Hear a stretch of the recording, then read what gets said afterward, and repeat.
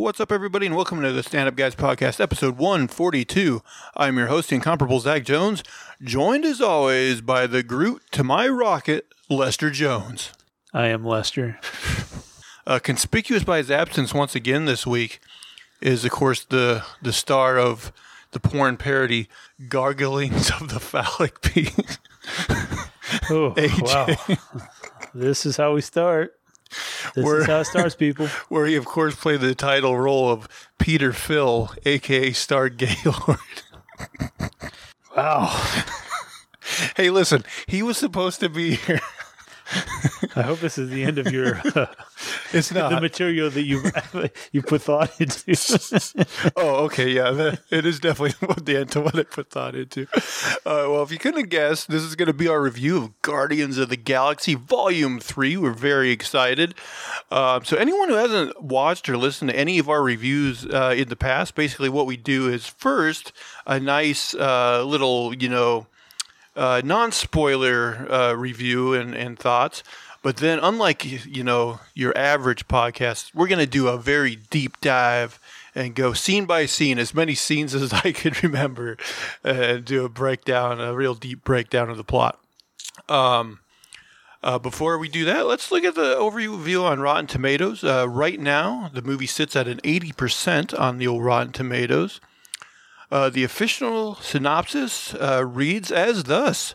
In Marvel Studios' Guardians of the Galaxy Volume 3, our beloved band of misfits are looking a bit different these days. Peter Quill, still reeling from the loss of Gamora, must rally his team around him to defend the universe along with protecting one of their own. A mission that, if not completed successfully, could quite possibly lead to the end of the Guardians as we know them. The movie is, of course, directed by James Gunn.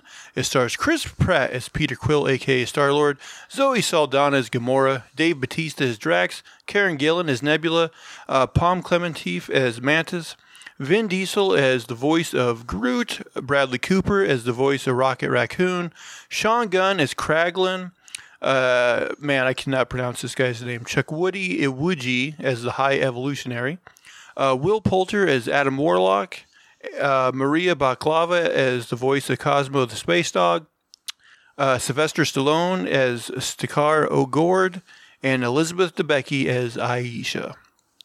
Okay.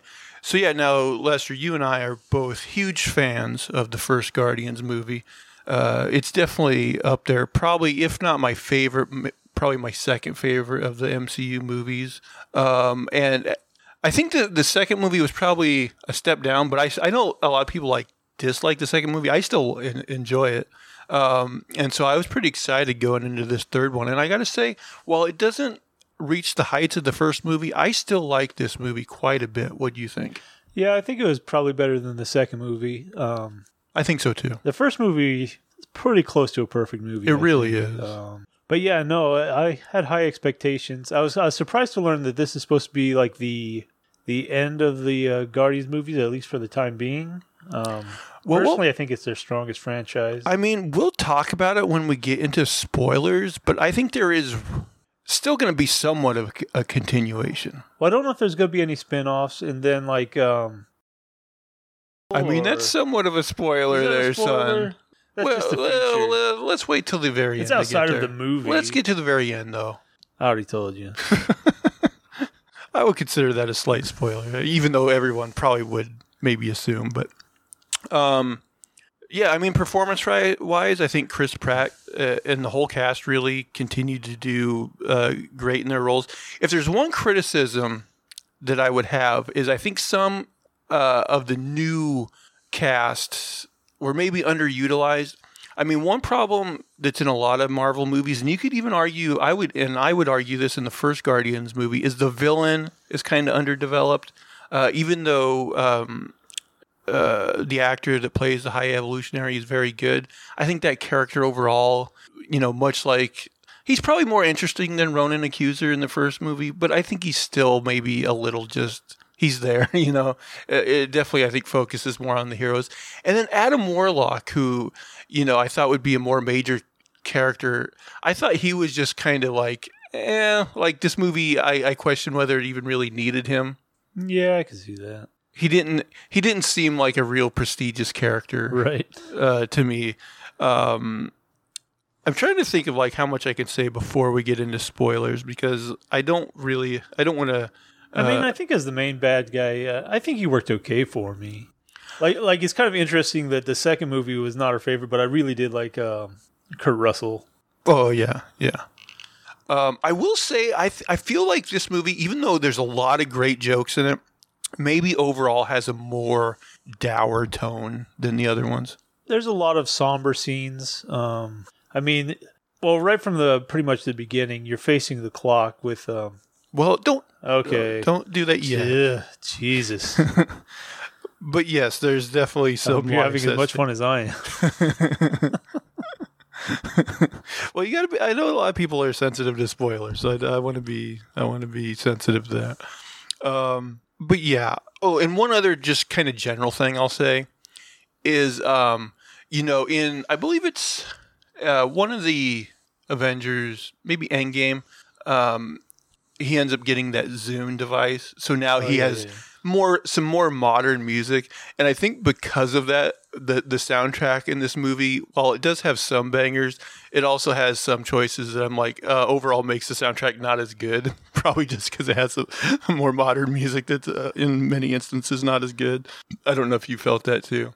Yeah, I definitely felt that. A part of me was wishing he still just had the old classics. I love the 80s. Yeah. 70s and 80s music on average is a lot better. Okay. So yeah, definitely like if we're just going by the scale of like see this in theaters, wait for streaming, don't see it. I mean, I'm firmly go see this in theaters. You too? Yeah, it's a fun romp. Definitely worth seeing on the big screen. 100%. Yeah, this was very good. So yeah. Okay, guys, we're going to go heavy into spoilers here. So spoilers from this point on. Hope you enjoy. So as always... Can I talk about the movie now? Yes, you can. Can I? I start now? In fact, I got to say, like, as we get into this, I definitely, like, forgot some stuff. So please chime in when you notice I'm skipping over. I don't exactly have the most stellar memory. Plus, there were, like especially with Rocky, you've got the continuing story, which is, like, probably 10 scenes, but it's one story all broken up. I was going to say, there's a lot of Rocket flashback scenes, and I put them in here, but I'm 100% sure I didn't put them in exactly the right places, so just know that. But anyway, we open the movie on Baby Rocket in his cage, all scared to death as he's being pulled out of his cage by the High Evolutionary. High sympathy tones right from the beginning. Exactly, yeah. And then we immediately cut to modern day Rocket on Nowhere. He's listening to an acoustic version of Creep by Radiohead, which seems to go on forever. A great example of, not as good a music in this one. But anyway, as that's playing, he kind of walks around Nowhere, and you get to see all the characters. I remember, like, there's a Drax and Nebula, like, hanging a sign. You got Kraglin and Cosmo, like Cosmo's like trying to pull like a steak out of his hands or something like that. But anyway, Rocket eventually gets to Star-Lord, who's drunk and yells at him for taking his Zune, but then he immediately passes out because he's drunk, and we get the sense that he's basically been drinking a lot lately. So Nebula picks up Star-Lord and basically goes and puts him to bed. Rocket is showing off. He's got these anti-gravity boots that allow him to walk upside down. Kraglin is struggling to use the whistle arrow that he got from Yondu. They like set up this course for him to try, and he like messes it up. Which he's trying this in like a crowded marketplace, and it seems like a horrible idea. Like, go out in the desert, buddy. Well, it does, and actually, he even ends up actually putting the arrow into like Nebula's chest. Right. So if it was a regular person, they'd be dead, but she's like a robot enough that she's fine. It's just comic relief. But then Cosmo uses her. Now, I think in the comics, Cosmo is a boy dog. Oh. I don't know. Maybe I'm wrong about that, but here it has like the female cosmonaut. Yeah, voice. She's a female Russian voice. It reminds me of Lady Rainicorn from Adventure Time. No, I don't watch Adventure Time. She's got a Russian accent. No, but she's got a voice box that translates, but she speaks like South Korean. Usually. Oh, okay. But then Cosmo uses her telekinetic powers and like easily beats that course he set up. So then like Kraglin calls Cosmo a bad dog and she gets all upset. And that'll be a thing that like continues throughout the movie. Yeah, there's this running joke where like he won't take back calling her bad dog and like it's like the only thing she's upset about. Yeah, it's like the worst thing you can call a dog. You know?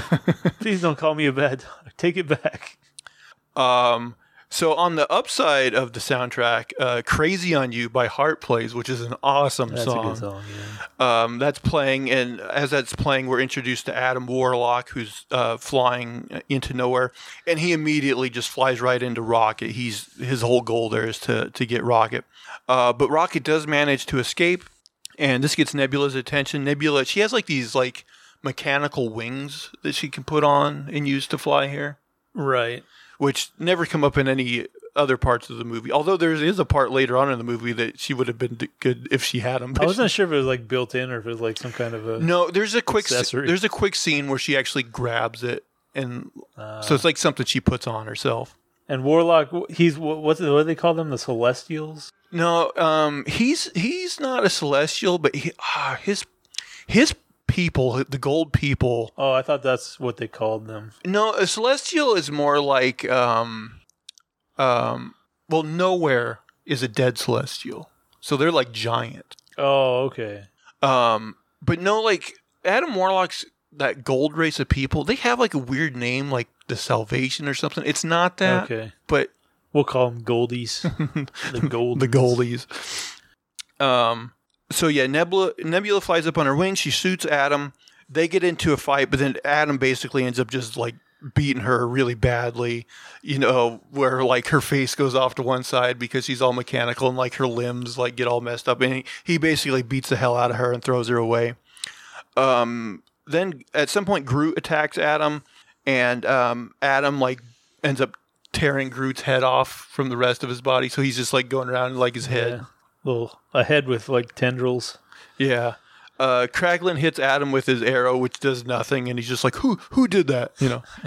He's like a baby. Yeah. You know what? The whole thing with Adam Warlock is I expected him to be like more kind of regal for some reason, but he really is just like a dummy.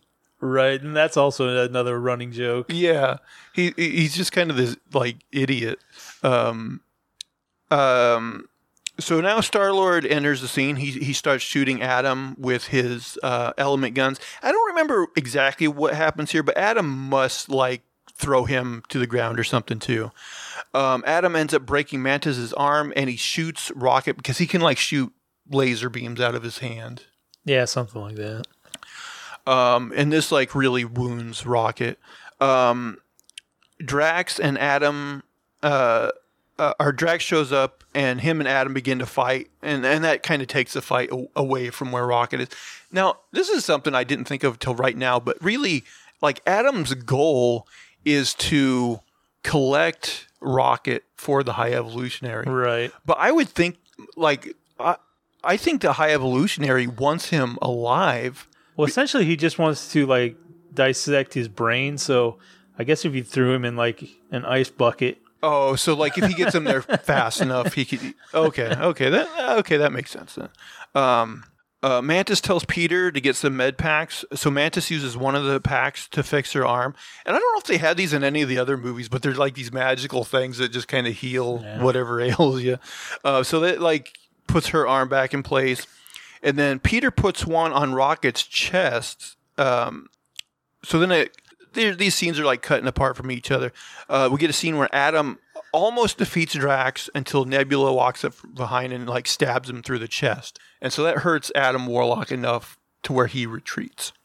So they end up having to take the med pack off of Rocket because for some reason they notice it's killing him. It's not helping.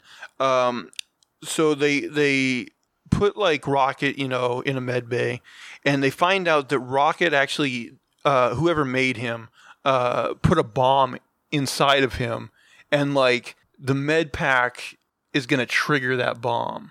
Right. Essentially. So like either he's going to die. If they take the med pack off of him, they can tell like he's going downhill. He's probably going to die within a couple days. But if they leave the med pack on him, they can tell that it's going to cause that bomb to explode. Am I getting that right? That sounds right. I think Nebula or someone like can tell the manufacturer name on one of Rocket's like implants or whatever. Yeah, they got some kind of scanner. And do you remember the name of this company? It started with an O. It was something like the Orozco Corp or I don't know. It's supposedly like what's the bad guy's name again? The High Evolutionary. The High Evolutionary. Like he's got like a shell company that allows him to get around like interstellar laws. Right. Yeah, like I said, I know this company started with an O. It was something like Orozco or something. Yeah, they like scanned. that. When they scanned Rocket's chest, there's something in there, but I think they got like his basically like his part number or whatever, his batch that like they know his code. So the theory is that if they can go to this corporation and get the code to disable this bomb, then they can use MedPack on him and he'll live. Right. They say there's like some sort of like they call it like a kill key or something, a key that will unlock that bomb and turn it off. And they figure they've got, what was it, like 2 days? 2 days or something. Yeah. Now we get a scene where the High Evolutionary yells at Aisha and Adam Warlock for his failure to get Rocket. Now, if you remember, there's the opening scene of Guardians 2, like they actually come in contact with that gold race of people. Right.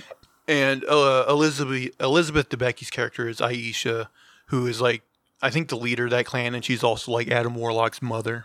What else has she been in? Like I'm like, I recognize her, and then I'm like, I don't know. The one thing I remember she was in is that, what was Tenet, that Christopher Nolan movie Tenet, where things are traveling backwards and stuff. I don't remember. And I'm sure she's been in other stuff too, but I don't really remember. Yeah, and like, we get the sense that the High Evolutionary's like really like a dick. He really thinks highly of himself. He talks down to everybody. And in this scene, he's basically calling Adam Warlock an idiot. We also find out that he has these like anti-gravity powers because he like slams Adam Warlock down to the ground. Right, that's something that's come into his repertoire. And then I think he has a conversation with his scientists where he might allude to the fact that he believes the Guardians will be going to that corporate building. But I'm not 100% sure that I might be wrong about that. But I remember he does have a quick conversation with his scientist buddies there. So yeah, we like I said, I don't remember exactly where all these flashback scenes with Rocket fit in, but we definitely get one somewhere around here where they do like that preliminary like whatever they do to Rocket, and they put him in this cage, and at that point like he doesn't have a scalp, like his bare brain is basically showing, and he meets his fellow cage mates who we don't this will be another scene where they end up getting names, but there's basically a female like is she like a seal or sea lion? She's an otter. Oh, an otter. Yeah, you're right, an otter. There's a walrus guy and a rabbit girl. Spider rabbit. Yeah. Yeah, and the walrus guy, he's almost like in a wheelchair type apparatus.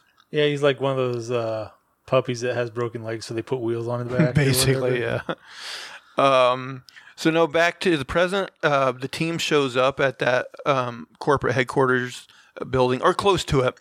They end up having to go through like a series of shields, and like Peter has to like do this thing on the ship to get them through the shields. At the same time, him, Mantis, and Drax are having this conversation. I think kind of about like Peter's like recent behavior, his drunkenness, and like him not getting over Gamora, things like that. Right, and like Mantis tries to get Drax to tell him something because like she's like, he won't listen to me. Well, that's actually a different scene, the lily pad. Does that scene. come later? That comes later. Oh, okay. Yeah. But this did have that funny bit where like he offers Peter like one of those Zag nuts or whatever. Oh, right. And like later on, like Mantis is like, what if I wanted a Zag nut? And he's like, sorry, they're all gone. And then he continues to like eat one. They have a lot of great banter, like Mantis and Drax during this movie. So they get close to that building, but then this I thought was a little weird. So they're like, "Oh no, we ran into something." They end up running into a team of Ravagers led by Sylvester Stallone. So these were the guys. These guys were also in Guardians 2. Right, and apparently, like, because, like, to get to this building, there's, like, 3 layers of shields, and I guess they were hiding behind, like, this second layer of something like that, yeah. But, yeah, they get through, and then they get attacked. But the thing is, like everyone acted, like, surprised, but Nebula knew because she set this whole thing up. Right. Yeah, she knew. Yeah. She basically contacted the Ravagers because she knew they were going to need their help to infiltrate this place. I guess she didn't tell the other group members because maybe she was afraid they wouldn't go for it or something. Did they need them, though? It's questionable. Because really, well, they do get Gamora's help, which is probably the biggest thing. Because Gamora is with these group of Ravagers. And she ends up joining their mission. I mean, they do give them they have these work suits to help them blend in once they infiltrate the place. Right, they do have some assets, but I guess. They probably could have got those on their own. Yeah, they should have. I don't know. I think the biggest thing is just they get Gamora's help. Yeah, they need to get Gamora on the team somehow. So the team all dressed in colorful spacesuits. If you watched the trailer for the movie, you saw these. And so they end up landing on this corporate building. But the building is weird because it's also kind of like biological in nature. Right, it's an organic structure. Yeah. In space. We get kind of a comedy scene where like Peter pushes his button on the suit and he thinks he's just talking to Gamora. Mm-hmm. And he kind of has this conversation where he tells about how him and the old Gamora like fell in love. And she's like not buying it. Like, and he kind of like is like trying to get her on board, but she's just not going for it. But then we find out that the other team members were listening in because they got this like really convoluted like system on their suits where like he was talking to everybody instead of just her. It's funny because he's like using it the way you'd think it would work, and everyone else is like, no, it's this super convoluted method. Like, yeah. Yeah, because he like, her suit's blue, so he pushes the blue button, which ends up talking to everybody, and they're like, oh no, if you want to talk orange to blue, means blue, and yellow means, and Drax is like, it's really intuitive.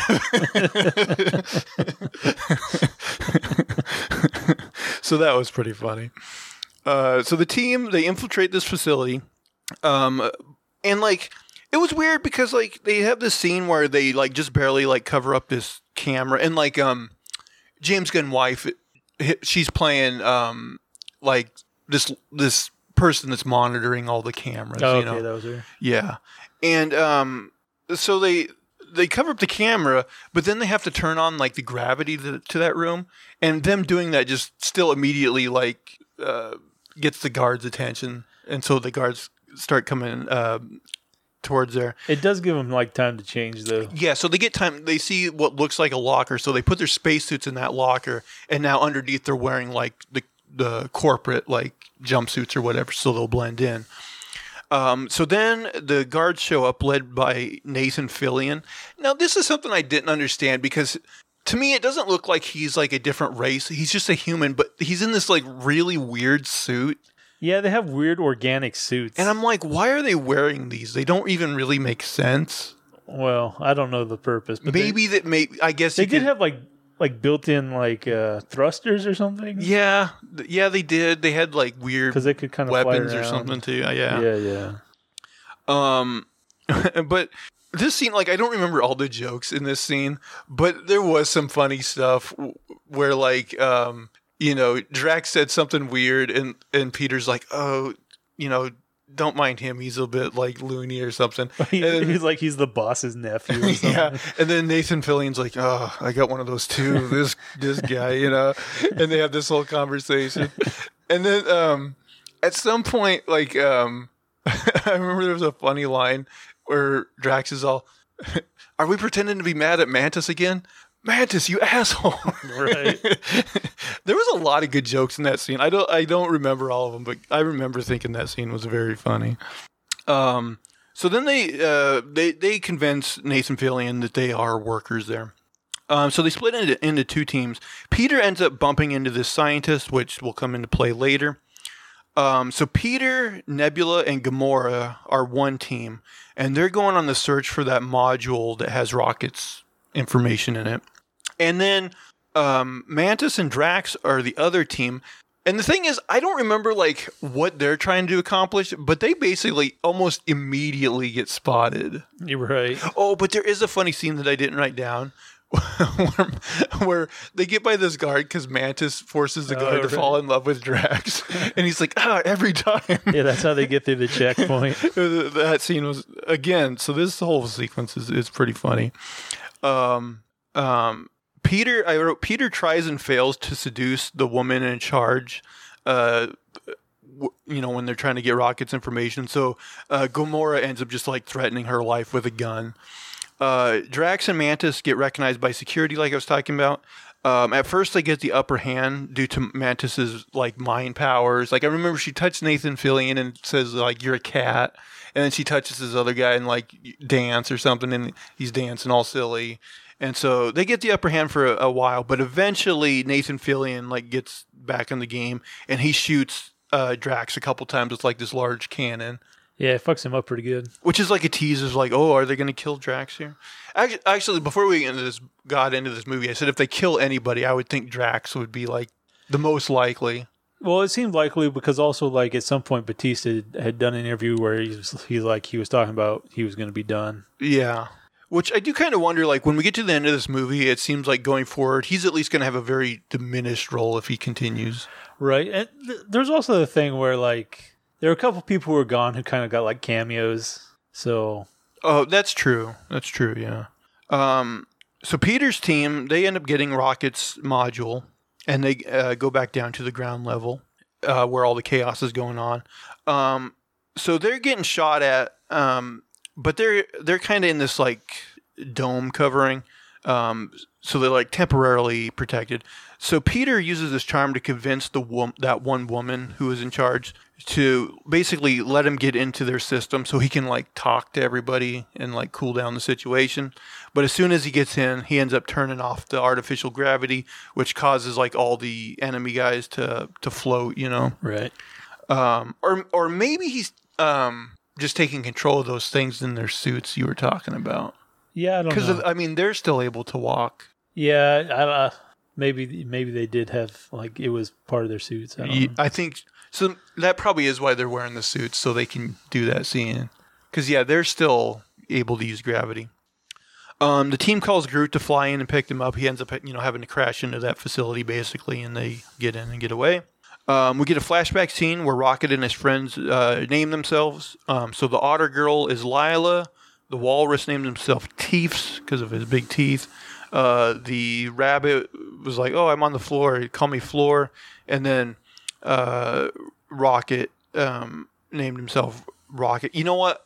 I'm going to get to another flashback scene, but I think there was a flashback scene before this one, but it doesn't really matter. I'll get to it.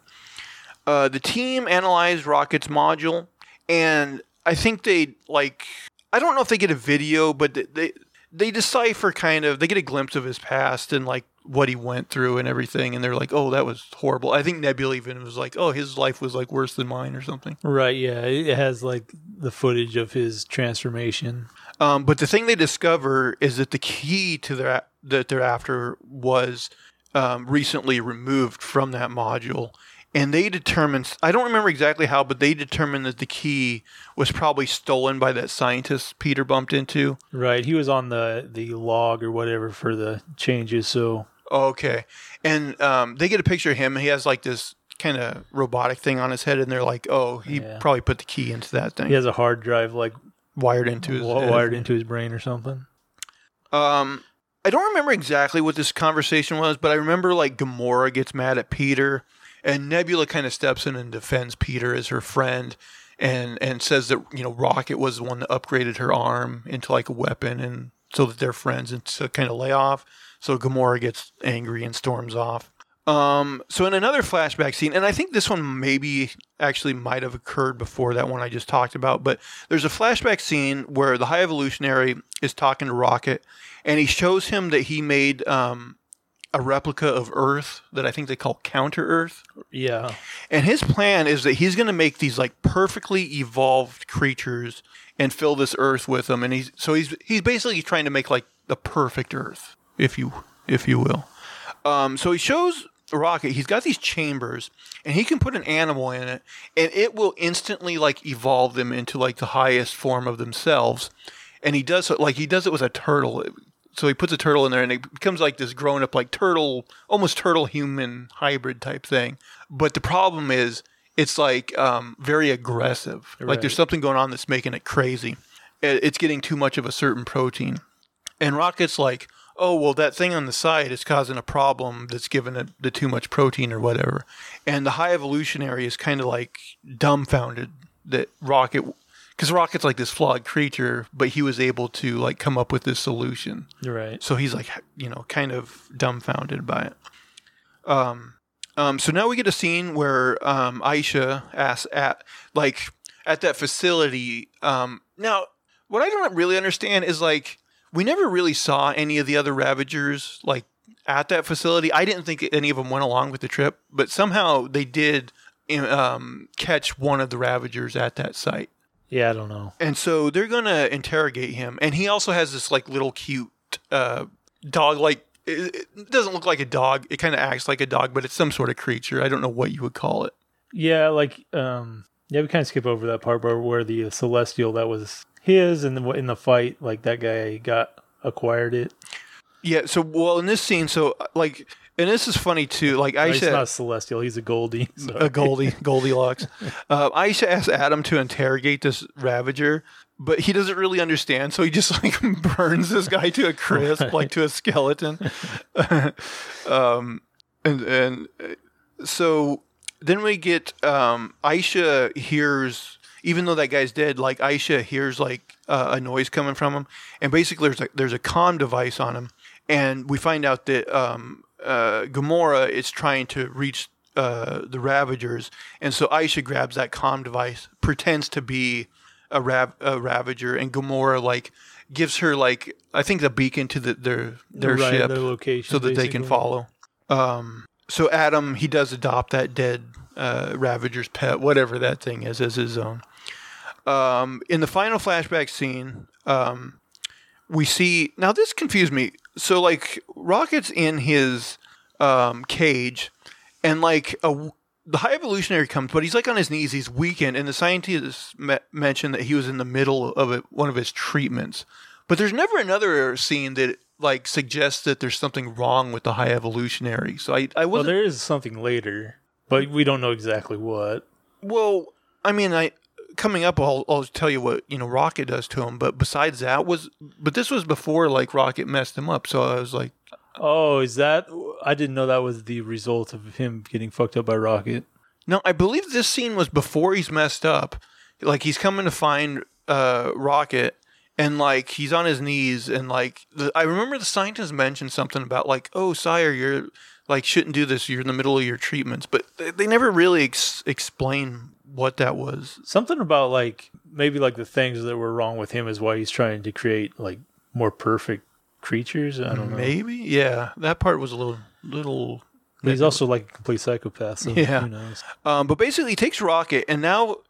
like maybe it's minutes later, but he seems fine now.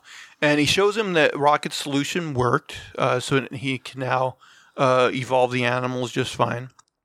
And then Rocket says something like, oh, are we going to leave to the new world soon? And he basically, the High Evolutionary laughs it off, and he's like, I'm not going to take, you and your friends. Like, you're going to be incinerated, So Rocket gets sent back to his cell. Rocket is able to make like a key card for his cell. He breaks him and the others out, and then he gives Lila a hug, but basically right as they're hugging, we hear a gunshot. The High Evolutionary killed Lila. So now this scene, like Rocket gets pissed off, and he just starts like ripping at the High Evolutionary's face. And so I didn't know he did that much damage to him. Well, I left this out because, like, when we first meet the High Evolutionary, you can see, like, his face looks like it's pinned on. Like, it's mangled on the sides. Yeah, he's got, like, a metal thing that goes around, and, like, you can see, like, like pinch marks, like it's like his face is. Yeah, so you're kind of wondering, like, what's this guy's deal? Like, is he a robot with a fake face on or something like that, you know? But no, we find out here that, like, Rocket messed it clawed his face up so bad. This is what led to that. Didn't at some point they called him, like, a RoboCop-looking motherfucker or something? Yeah, they did, yeah. Yeah, I don't remember where that line fits in, but they did, yeah. So, yeah, Rocket messes up his face. And then Rocket ends up getting in a firefight with some guards. He wins that fight, but then he turns around and he discovers that his other friends, Floor and Teefs, they got shot and killed in the process. Died, yeah. So he's the only survivor. So then Rocket he dodges a bunch of bullets and escapes on a spaceship out of there. So now we're back in present day. Peter and the Guardians are on their way to Counter Earth to meet the High Evolutionary and get the key from the scientists. And they have this whole running thing where, like, Nebula's like, this is an obvious trap, but Peter's like, it's not a trap if you know that it's a trap. It's a face-off, he says. Face-off. Now, the team end up, like, dressing in uniforms that are, like, from the comics and everything. But my thing was, like, where did they get these uniforms and why exactly did they change into them? They're not like armor or anything. Well, in the beginning in that city, weren't they kind of like... Well, they were putting up that sign, so I thought they were like for hire or something. Yeah, I was wondering about that too, because in that very, very opening montage where they're putting up that sign, like, it looks like it's in a foreign language, but then when they do the title treatment, they basically take that sign and then it translates into Guardians of the Galaxy. Right. So you're right. It does almost seem like they were setting up like a Guardians for hire type business or something. So yeah, maybe they did get these uniforms when they go on jobs. We took them off the last crew. So now we get that scene you referenced earlier where, like, Mantis is like, Peter won't listen to me, Drax, so you talk to him. And so I forget exactly what it was, but, Drax basically tells him, like, like your whole life, it's like you're in this pond and you've been, the women in your life have been lily pads and you're just jumping from lily pad to lily pad. And so now it's time, you got to learn to swim. And so I think he's basically saying, like, you got to learn to be comfortable, like, on your own. Right. Or something like that.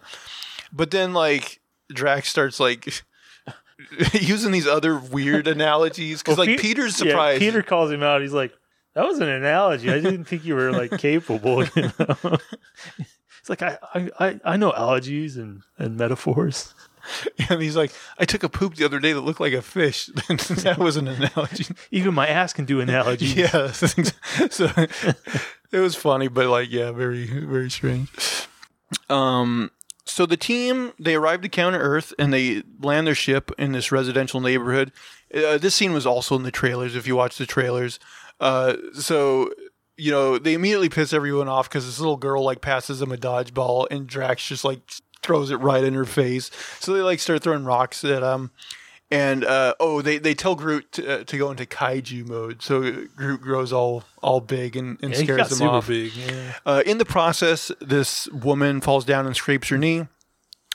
Peter helps her so that she can kind of see, these guys don't mean us harm. So that woman brings them into her home. And, there's, like, Peter draws, like, a very crude drawing of that scientist because they're looking for him. Drax and Mantis are both, like, impressed. Yeah. And, like, they have this bit where Drax keeps trying to lay down on the couch and they're like, sit up, that's rude or whatever, Anyway, the family ends up conveying to them that the scientist they're looking for is in this large pyramid-shaped building that's in the distance. So Peter, Nebula, and Groot are gonna borrow that family's car and drive to the pyramid-shaped building. But Peter tells Drax and Mantis to stay with the ship to protect Rocket. And Gamora's also on that ship. Peter has Groot hide his element guns, like, in Groot's body. Yeah. It comes out later. He's packing a lot of heat. Yeah. We get a scene where Gamora's on the ship, and she kind of goes through Peter's things. She sees a photo of him with his mom and grandpa, and she kind of gets, like, a sense of, like, his past and who he is. So Peter, Nebula, and Groot get to that pyramid building, and they're greeted by like these large like animal robot hybrid guards. Like one of them that'll come into play later is called War Pig. He's like a hog mixed with a robot. And there was another robot creature there too, but they don't really use him as much. Yeah, he fell out later, and yeah. So they scan them for weapons, and they're like, well, Nebula, your arm is a weapon, so you're not going to be allowed in.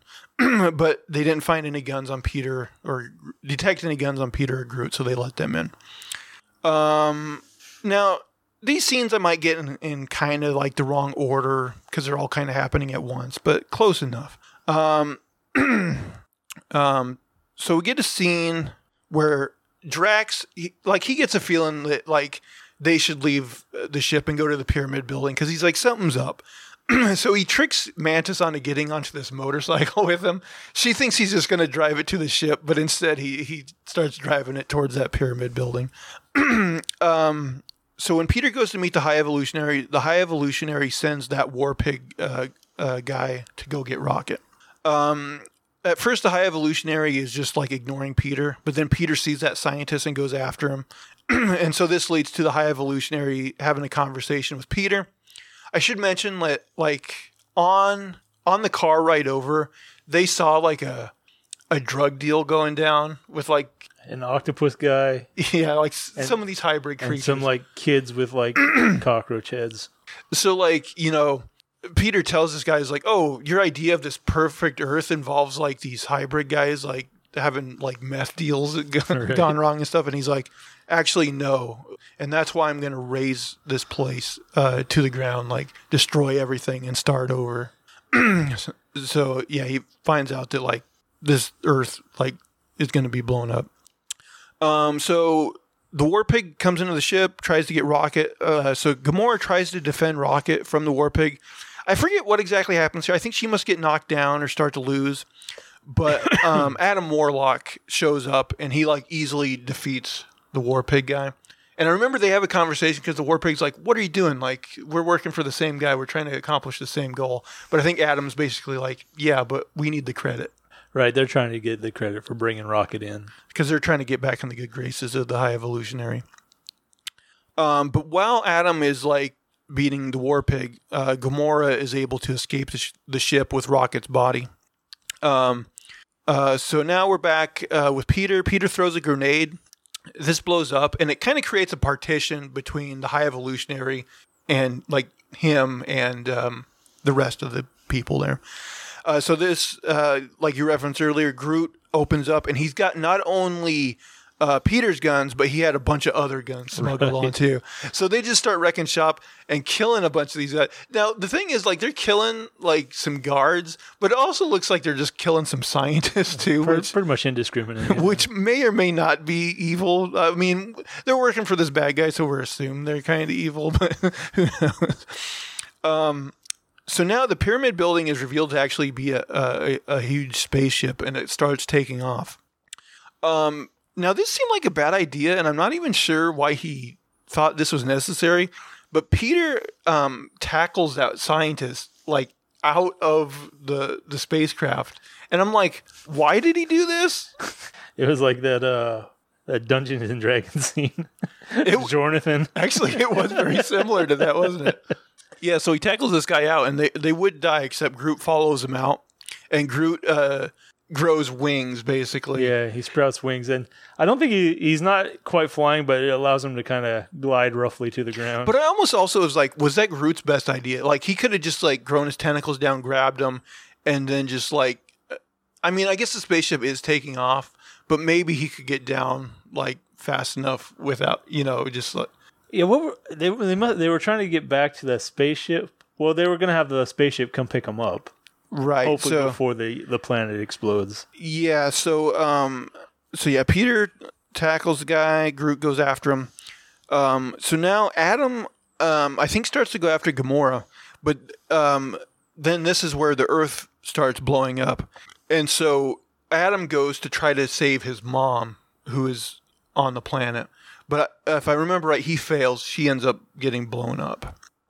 And so Adam actually heads back to the ship, but he gets knocked out unconscious.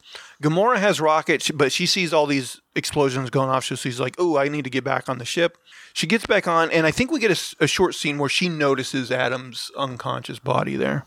So now Nebula, at some point, Nebula, she was on comms, and she found out that Drax and Mantis had left the ship, and they showed up there.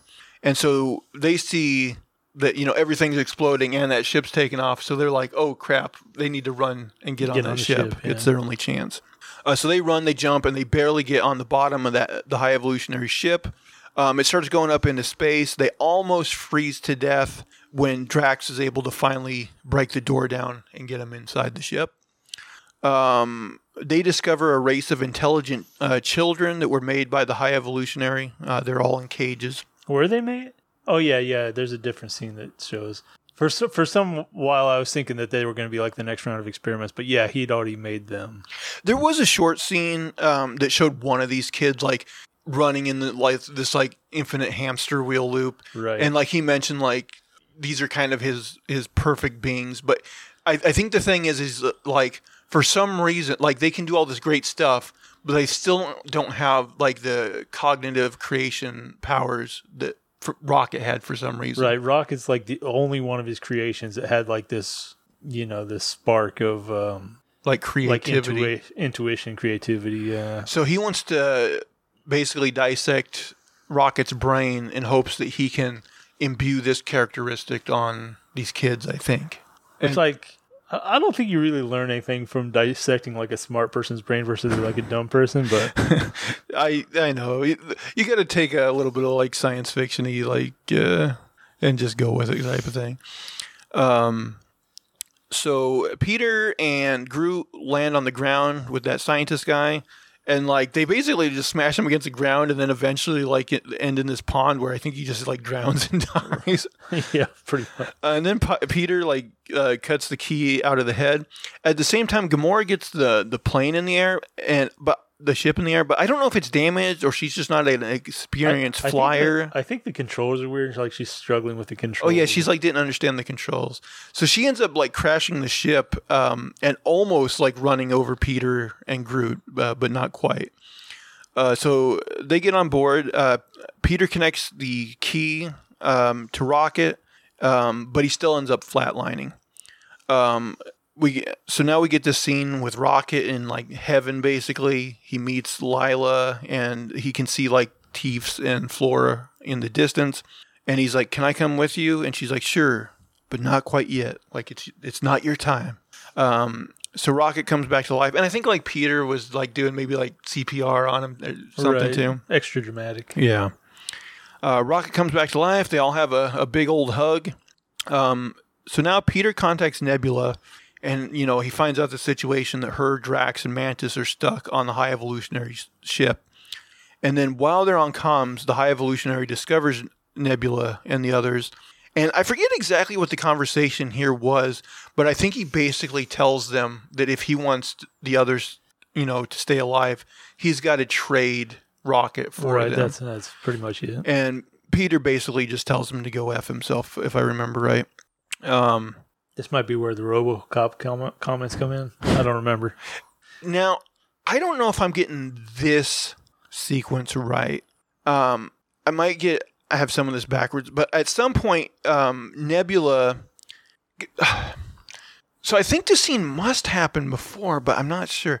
At some point, Nebula's team, so Nebula, Drax, and Mantis, are thrown into these room with these large, like, monster guys, who I think were the same as the monster at the very beginning of Guardians 2. Yeah. And Mantis, like, uses her powers to save them. She susses out that these guys are afraid that they're going to be aggressive towards them, but really all they want is batteries, so they're not trying to kill them. So she just uses her powers to like tell them, "Hey, you're okay," or whatever. Although you got to imagine Nebula might have a battery somewhere in her system. So I think it must have been somewhere before this, but Gamora calls the other guy and the dog. Well, yeah, I have that down here too. Peter contacts Kraglin and lets him know that he will need his help. the thing I was confused of, and why I might have that last monster scene, because I was thinking at first that the monster scene came later, but then I was like, we got this scene where Nebula, Drax, and Mantis are talking to the kids, trying to tell them to stay away from the starboard side. Right, I think that came before. Yeah. So I'm like, when did they get on comms? Because I would have figured the High Evolutionary would have taken away their comms so that they couldn't talk. And so that's why I thought he must have thrown them in with the monsters first, and then when they escaped, maybe they came back. Well, I don't remember who called them. I was thinking it was Gamora, but was it Peter? Well, I'm pretty sure Peter is the one that talks to Kraglin, but I'm not sure. Maybe that's when Gamora picked him up. But what I was confused on is I couldn't remember who was able to talk to Nebula and tell them their plans so that she would be telling the kids to stay away from the starboard side. That I don't know. It all could have happened after they, Peter and Gamora met up.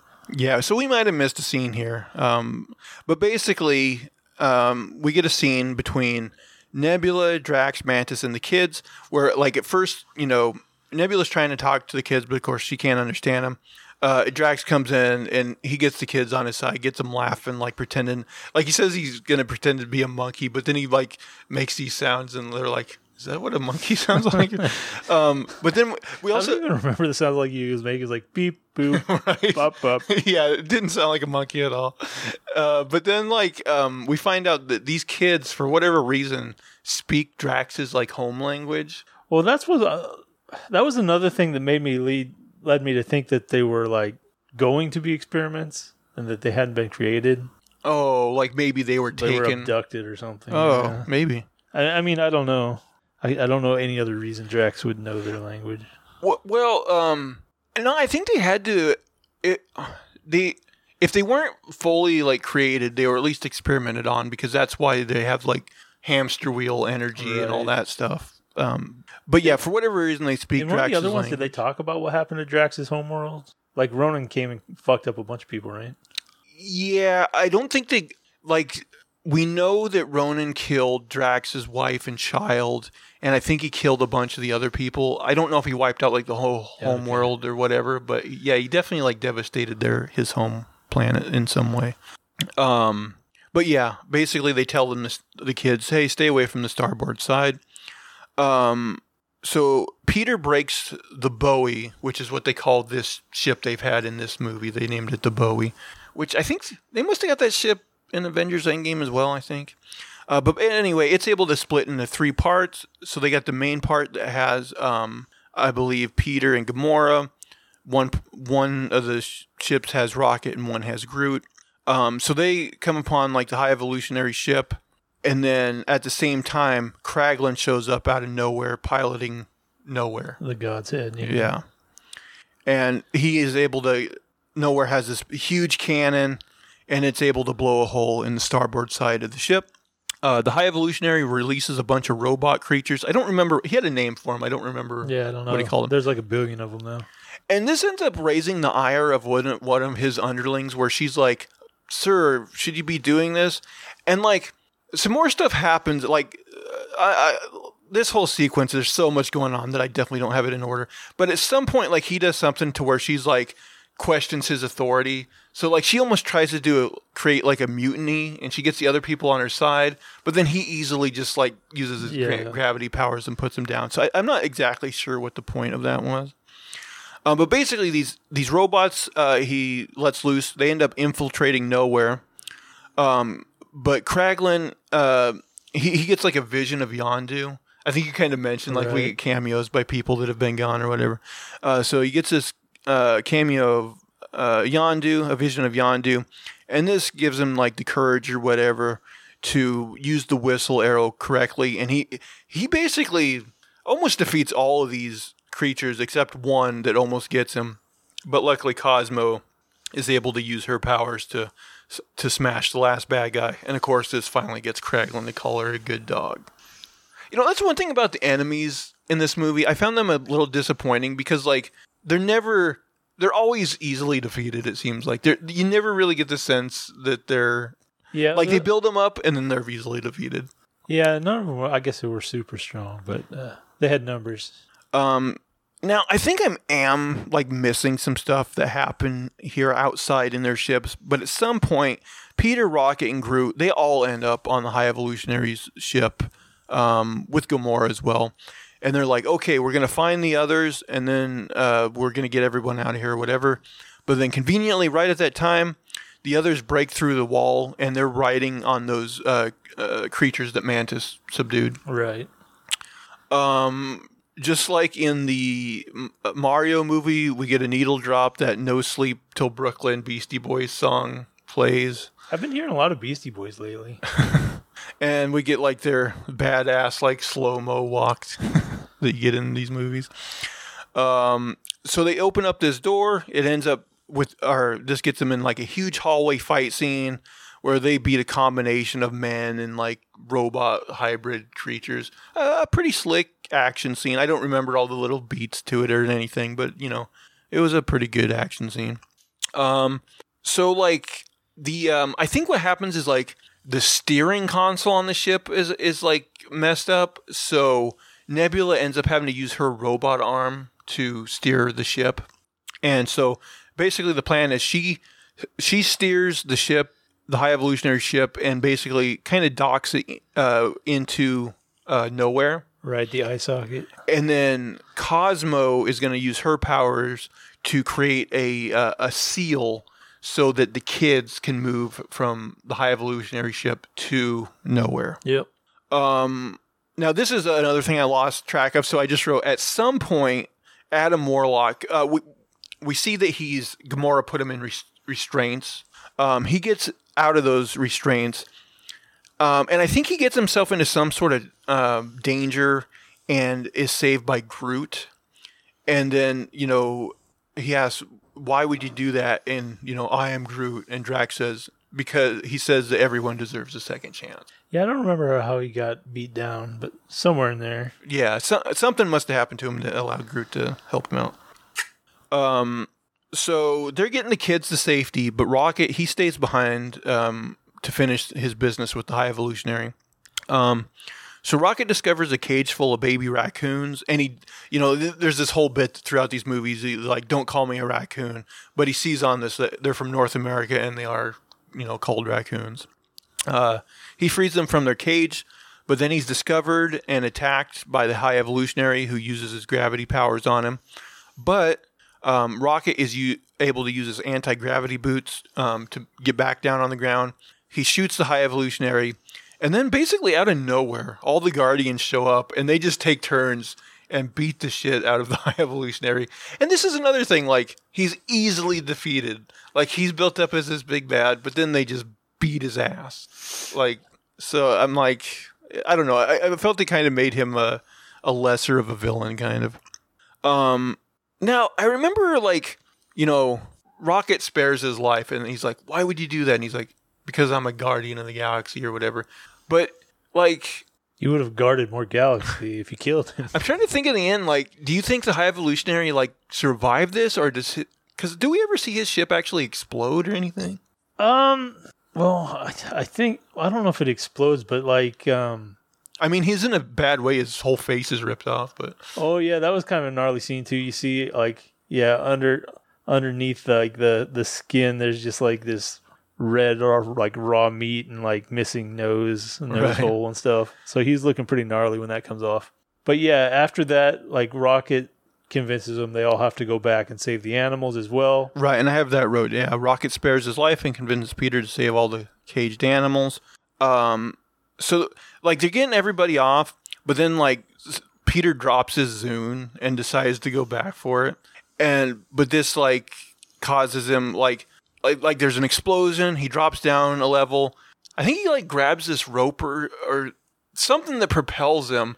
Yeah, it's like a hose or something, a rope. Or something. Right. But then like, so he's like floating over to nowhere, but then like he hits some debris, which slows him down. Right, because this is all happening like right when Cosmo's like out of juice, like the two ships are coming out, they're like undocking. Right. So yeah, Cosmo ran out of juice, can't save him. Groot tries to save him, but his tendrils only go out so far, and then they freeze and break off. And then Peter, like, he starts to freeze. Like, you see his face kind of, like, expand. Right. And, like, they tease it, like, oh, is Peter going to die a horrible death right here now? There were a number of times where they were, like, exposed to, like, raw space, and I was like, these guys are pretty fucked right now. Yeah.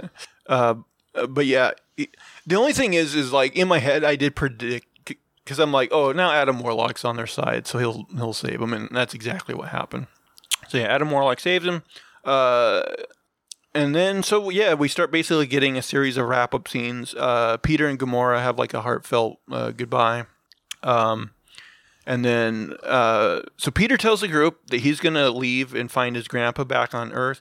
Oh, I did forget to mention, like, back in like that lily pad scene or whatever, I think, or maybe it was before that, and maybe that was towards the beginning. Anyway, at some point, Mantis had a conversation with him that, you know, he should probably go and see if his grandpa's still alive. Right. So he decides to do that. Mantis also mentions that she's going to go away for a while because, like, she spent her whole life, like, following Kurt Russell's orders or whatever, and she's just like, oh, I need to go find myself or whatever. Nebula and Drax decide they're going to stay on Nowhere and kind of help this burgeoning society and, like, take care of the kids. And I think they mentioned that, like, she says, like, you know, Drax, like, is a good father figure or something like that. Right, he's supposed to be a father. Her dad. And then the group elects Rocket to be the new leader of the Guardians. Oh, and also Groot finally breaks from tradition, and he says, I love you guys. Do you think going forward, because they've done this in the comics too, where like Groot finally actually started speaking instead of just saying, I am Groot? Maybe. Do you think they'll do that? And then we kind of end with this montage. So Peter does meet up with his grandpa, which his grandpa's named Jason. In the comics, like, his father is named Jason. His father is not Ego like they did in this series. So a little bit of a callback to the comics. We see Mantis leave, like, riding. Well, I don't know if she rides him, but she leaves with her creatures. We see Gamora, like, greeted and hugged by her fellow Ravagers. And then basically all the other ones are just having a happy dance with the kids on Nowhere. And yep. That's where the movie ends. So then we get a couple of end credit sequences. So Stinger number 1, mid-credit sequence. The New Guardians, comprised of Rocket, Groot, Kraglin, Adam Warlock's pet, and we find out that, like, one of the girls they were talking to is Phyla-Vell, a character from the comics that I don't know much about, but she has these bands on her arms that allow her to basically shoot laser beams. Was there anyone else in that group? I can't remember. You say Cosmo? Oh, you're right, Cosmo as well. Okay, I think that's all of them. And we see basically that they're just going to save these villagers from, like, this weird, like, pack of wild animals that are coming towards them. And so, yeah, we just get a sense that there's this new group of Guardians. And then we wait through all the credits, which your son just couldn't stop complaining about. And he ended up being right, yeah. So we just get this weird scene where, like, Peter's eating cereal, and he has this conversation with his grandpa where, like, I think, what was it, like, his grandpa insisted on, like, mowing the lawn himself. So he's like, what are people going to think? You got, like, this healthy, able-bodied, like, 45-year-old that refuses to mow the grass or something like that. Anyway, the only interesting thing is once that's over, we get a title sequence that you spoiled earlier. The Star-Lord will return, which, you know, I thought when he did the whole, I'm going to go to Earth and find my grandpa, I thought, okay, maybe they're giving Chris Pratt a send off, like giving him an out. But then, you know, apparently he's coming back, which, hey, I'm happy. I like the Star-Lord character. I'm all for seeing more. Star-Lording by himself? That's what I'm wondering. Of all the characters, who would you like to see a spin-off with? Ooh. Well, I mean, coming out of this movie, like, I think I just want to see that new Guardians movie with Rocket's new team. But as far as, like... I'm wondering if Mantis could have a... You know, I really do like the Mantis character. But I have a like, she's really... Like, she's friends with James Gunn. And I gotta imagine, like, she's gonna get some sort of role in the DCU. Actually, they announced that voice cast for that Creature Commandos cartoon. I wonder if maybe she was announced for that. I don't remember. But yeah, as far as a solo film, I don't know. Like, yeah, Star-Lord could do a solo film. Who would you choose? Yeah, I was wondering if. Well, they said Star-Lord will return. I was wondering if he was going to have just like a different adventure. My kind of feeling, they say he'll return, but I kind of think it'll be in more of like a cameo thing. Like maybe he'll show up in like an Avengers type thing. I mean, they could do a solo film, but I don't know. I could imagine like his in the quantum verse. I just feel like, much with like Robert Downey Jr. and Captain America, once people are in these movies for long enough, eventually they're going to want to go do other stuff. Yeah, I mean, they've already been doing like 10 years or something, so. And also, like, the Marvel, they're smart. They sign these guys to, like, 8 movie deals and stuff like that. But I got to imagine, like, if they hit that and are like, okay, if I'm coming back, you're going to really back up the truck. So, like, I always kind of figure that into the equation, too. And, Still looking like maybe Howard the Duck could be in the works. Oh, yeah, I forgot Howard Duck. We had a cameo from Howard the Duck. Another short Howard the Duck cameo. Yeah, I still don't think I want a Howard the Duck movie. I thought you liked detective movies. You know what? Like, I know when I was a kid, I saw at least scenes from that Howard the Duck movie. I remember nothing about it. I remember, like, in the opening where he's, like, flying through, like people's personal spaces and stuff. I remember, like, the bad guy, like, there's a scene, I want to say they're in a car or something, but, like, he sticks out this long, gross tongue. That's like all I remember. Doesn't he also have like a sex scene with Leah Thompson? I think there might have been rumors of that. I don't remember. I can't be bothered to actually watch that movie. Right. I'm like, I know it won't be worth it. Even if there is a Leah Thompson sex scene, it's not going to be not going to be worth it. You could probably just YouTube that clip. That's probably true. People check your search history. They're like, some weird shit. Weird shit, boyo. Oh, let me ask you this. So, like, him and Gamora kind of come to this place where they're like, she's not... Slightly more respectful. She's not who he fell in love with or whatever. Now, do you hope they just kind of end that relationship there and have actually Star-Lord maybe have to grow? Maybe he falls in love with someone else? Or do you kind of hope that something happens to where those two do end up forming a relationship again? Well, I wasn't thinking with her. I was thinking there's at some point, like, he's going to figure a way to actually bring her back. Yeah, I was wondering that too. Although, would people think that would be like an FU and like even make less stakes in this universe that already has? Well, the thing is, I don't know like the exact rules of jumping off the mountain. Yeah, I know. But well, there's that. There's also like part of me wonders if like his powers are just dormant and like he's still gonna have like some godlike powers at some point. Oh yeah, I forgot that aspect of thing because he is like half kind of godlike. Right. Because Mantis, she didn't lose her powers. Right. So maybe he can like sacrifice his power to bring her back. Maybe. Yeah, I think there's interesting ways to go. The only thing is like, I like Rocket and I like this team of New Guardians, but like I do think it's missing. I think like Peter, Drax, Mantis, they brought a lot to that group, and Nebula.